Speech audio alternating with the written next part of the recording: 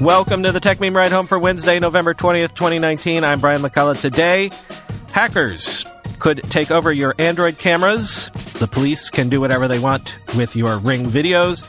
If your Disney Plus account is hacked, is it probably your fault? An amazing breakthrough in solar technology and why fishing by drone has become a thing. Here's what you missed today in the world of tech.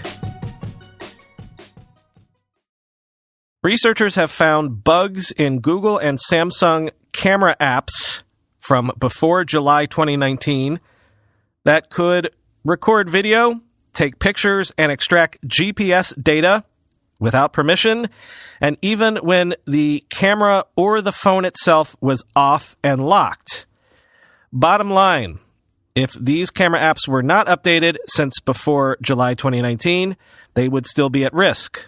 This would affect perhaps hundreds of millions of Android devices.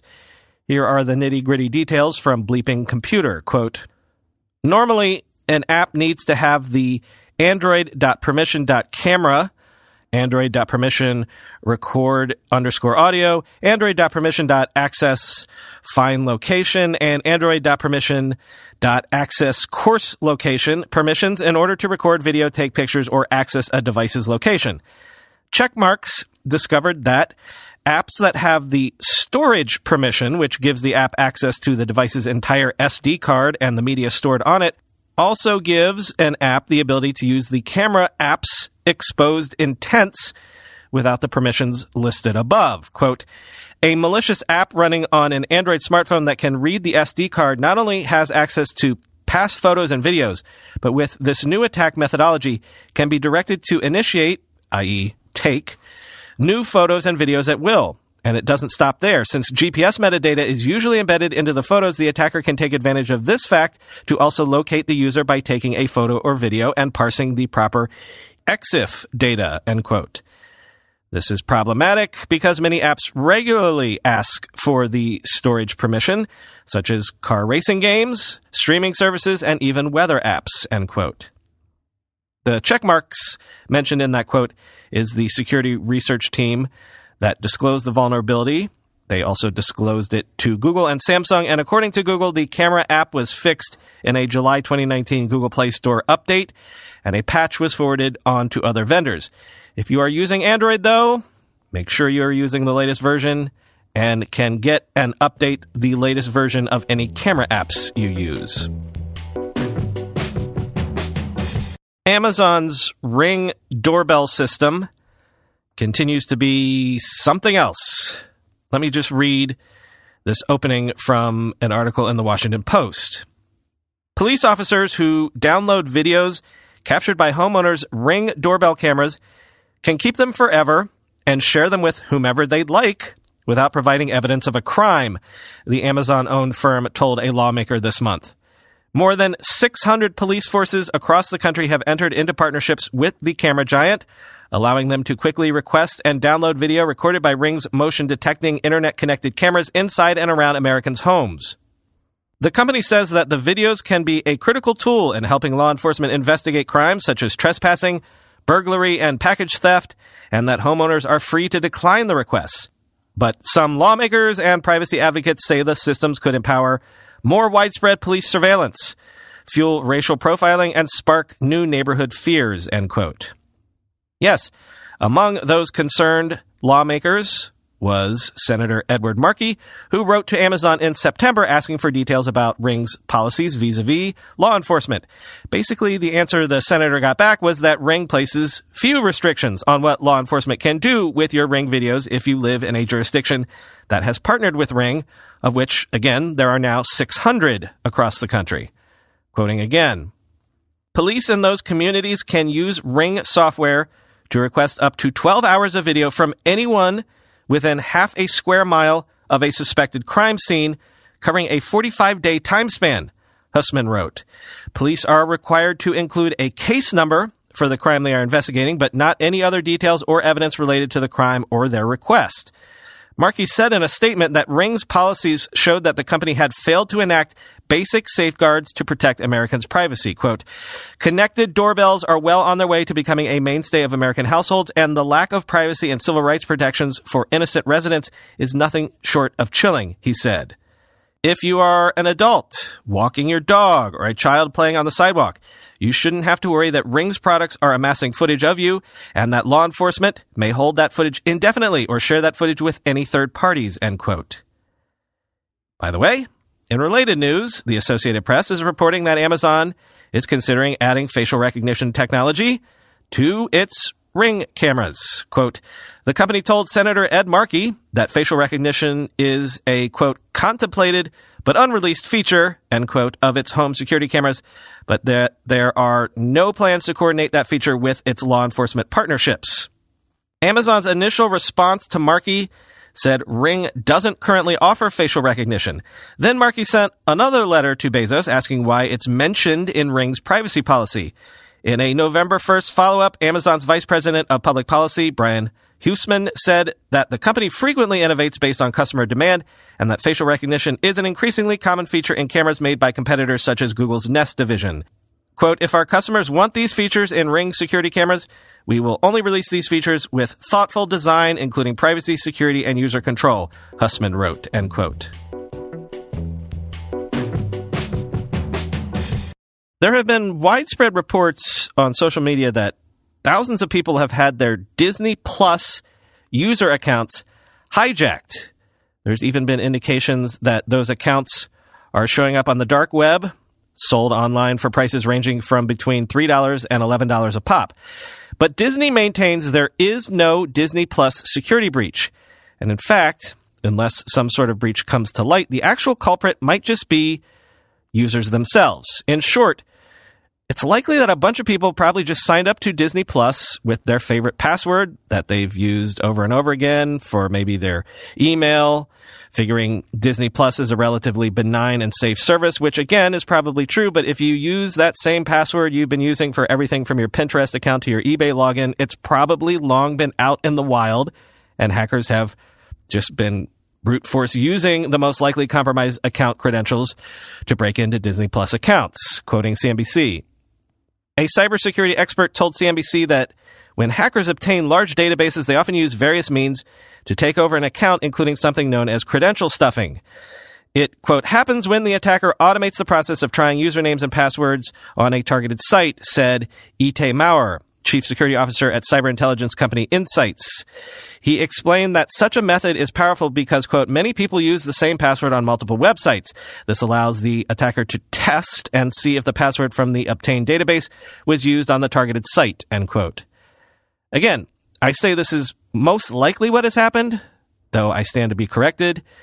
An investigation by ZDNet said that some users using unique passwords claim to also have had their accounts compromised. So I guess we'll see.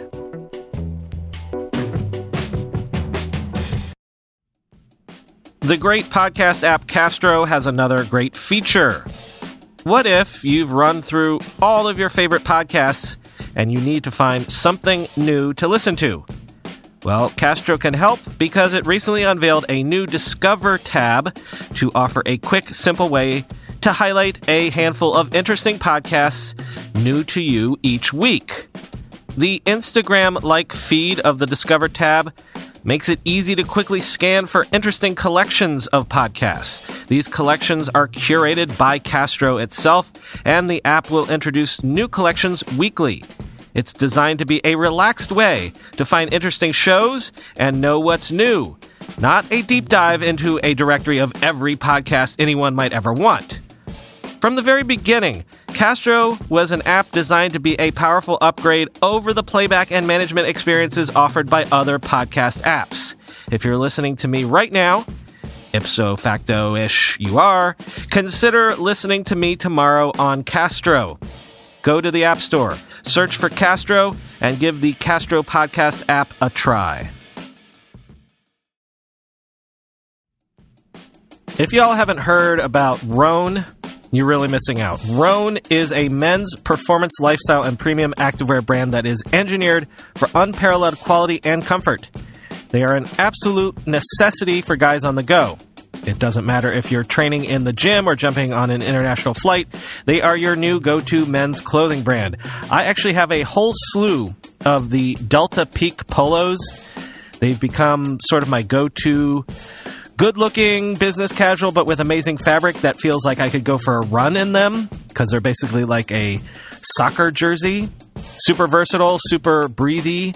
Rhone has just released their amazing new commuter collection. Perfect for looking great and staying comfortable at the office. But this is exactly what I'm talking about. Versatile. Everything from pants, polos, shorts, and shirts that are all lightweight, comfortable, and wrinkle-free. The commuter collection is good for all weather, anytime, from a weekday in the workplace to a weekend barbecue. Go to Rhone.com/ridehome today and use promo code RIDEHOME to get 20% off your first purchase. That's RHONE.com/ridehome. Promo code RIDEHOME for 20% off. Rhone.com/ridehome. Promo code RIDEHOME for 20% off. Apple announced it has begun construction on its $1 billion Austin, Texas campus, slated to open in 2022. Quoting the company, Apple has broken ground on its new $1 billion, 3 million square foot campus. The campus will initially house 5,000 employees with the capacity to grow to 15,000 and is expected to open in 2022. Apple is steadily growing in Austin with approximately 7,000 employees in the city, more than a 50% increase in the past 5 years alone, end quote. Also, Apple has that Mac Pro production line a short distance away from this new campus, which it also crowed about. Quote, Mac Pro units are now in production in Austin and will soon ship to customers across the Americas. The 244,000 square foot Mac Pro facility employs more than 500 people in a range of roles, including electrical engineers and electronics assemblers who build each unique unit to customers' specifications. Apple's growth in Austin is part of the company's nationwide expansion, announced in January 2018 to increase its investments in manufacturing, engineering, and other jobs across the U.S. Apple is on track to contribute $350 billion to the U.S. economy between 2018 and 2023, and during that time will hire an additional 20,000 employees in cities across the country, end quote. Now, by the way, President Trump was actually scheduled to tour that very Mac Pro factory today, but he was late leaving Washington. There was perhaps more interesting stuff on TV this morning. At the time of this writing, I have no information about what actually happened, if the president actually ended up taking the tour, but perhaps we'll see Tim Cook staring into space for 20 minutes or so as the president is peppered from reporters with impeachment questions.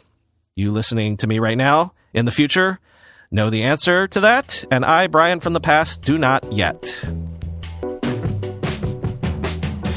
Apparently, a major breakthrough has happened in solar energy.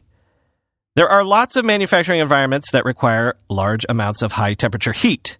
I'm thinking of cement production, steel production, and the like.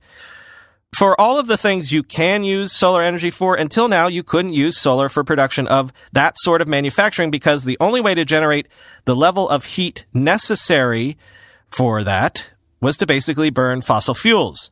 Collectively, industries like these represent around 20% of global carbon emissions. Well, a new startup called Heliogen has come out of stealth mode to announce it has created a new solar system to concentrate light in a way that can create temperatures of 1,000 degrees Celsius, and the company believes it can soon get to 1,500 degrees Celsius, which would enable something of a holy grail, the generation of liquid fuels that can take the place of any hydrocarbon fuels. Heliogen is backed by Bill Gates, founded by Bill Gross, among others, quoting CNN. Essentially, Heliogen created a solar oven, one capable of reaching temperatures that are roughly a quarter of what you'd find on the surface of the sun. The breakthrough means that for the first time, concentrated solar energy can be used to create the extreme heat required to make cement, glass, steel, and other industrial processes. In other words, carbon-free sunlight can replace fossil fuels in a heavy carbon-emitting corner of the economy that has been untouched by the clean energy revolution. Unlike traditional solar power, which uses rooftop panels to capture the energy from the sun, Heliogen is improving on what is known as concentrated solar power. This technology, which uses mirrors to reflect the sun to a single point, is not new. Concentrated solar has been used in the past to produce electricity and, in some limited fashion, to create heat for industry. It's even used in Oman to provide the power needed to drill for oil. The problem is that in the past, concentrated solar couldn't get temperatures hot enough to make cement and steel. Heliogen uses computer vision software, automatic edge detection, and other sophisticated technology to train a field of mirrors to reflect solar beams to one single spot. Quote, if you take 1,000 mirrors and have them align exactly to a single point, you can achieve extremely, extremely high temperatures, founder Bill Gross said, who added that Heliogen made its breakthrough on the first day it turned its plant on. Heliogen said it is generating so much heat that its technology could eventually be used to create clean hydrogen at scale. That carbon-free hydrogen could then be turned into a fuel for trucks and airplanes. Quote, if you can make hydrogen that's green, that's a game changer, said Gross. Long term, we want to be the green hydrogen company, end quote. In the show notes, I'm going to link to a Vox article as well that gets way more into the technical weeds about how this works and why it's potentially such a big, big deal. Finally today, I'm here to tell you that fishing via drone is a thing. As you might imagine, fishing from the beach can only get you so far. The bigger fish are out in deeper waters, which is why people like to fish from piers or hire expensive charter boats to get them out to deeper waters where the bigger fish swim. But if you've got a drone, basically you can stand on the beach, launch a drone to fly your fishing line way out from shore where the best fish are. The drone drops the line and then flies back to dry land. Quoting the Wall Street Journal, Jaden McLean, a former lobster diver in Australia, said he and a friend developed a release mechanism called a sky rigger. The contraption, made of marine-grade brass, nylon, and stainless steel, uses mechanical pressure instead of batteries to release the fishing line, reducing the chance of the line getting stuck and dragged down by a hooked fish. In Florida, Josh Jorgensen, who produces YouTube fishing videos, began using a sky rigger this year. Since then, he said he hasn't lost a drone while fishing and planned to sell them online. Mr. Jorgensen, 29, uses a video feed from his drone to spot fish. Quote, I literally dropped the bait into the fish's mouth, he said. It's like a video game, end quote. Drone fishing is legal as long as fishermen follow standard flight rules, such as keeping the device in sight, according to Australia's Civil Aviation Safety Authority. It is also legal in the U.S. as long as the drone is registered and the pilot follows applicable operating rules, end quote. As that quote mentioned, a big problem thus far with drone fishing is that if anything goes wrong, if a fish swallows the bait before the drone can release the line, if birds decide to attack your drone, you can end up losing your $1,000 machine in the drink, which, if the stories in this article are to be believed, is not uncommon and would probably sort of defeat the cost savings by not having to reserve those expensive charter boats, right? Finally today, I just wanted to make note of a bit of a milestone. Today was the 500th episode of this podcast. Depending on how you count, you could probably quibble with that number a bit. The count might be off by 1 or 2 episodes, depending on how you determine various releases. But all I know is when I went into the pod host this afternoon to post this show, we were sitting on 499 episodes listed, making this episode number 500. As I did once before, here's how I'd break down the accounting of all that, if indeed this is the 500th episode. Each day I write about a 2,400-word script, so that means I've written 1.2 million words to produce this show since its inception, give or take. On average, let's say each episode is 18 minutes in length when you account for the longer weekend bonus episodes. That means if you went back and started listening to the very first episode all the way through to this one, it would take you 9,000 minutes of listening, or 150 hours, or 6 1/4 full days of 24/7 nonstop listening to get through it all. We passed 10 million lifetime downloads several months ago, though I wasn't paying attention. We'll hit 20 million lifetime downloads a few months from now. Anyway, not very profound, really, in the grand scheme of things, but worth noting this milestone nonetheless, and worth taking the time to thank you all for coming along on this journey with me. See you at 1,000 episodes sometime in 2021. Talk to you tomorrow.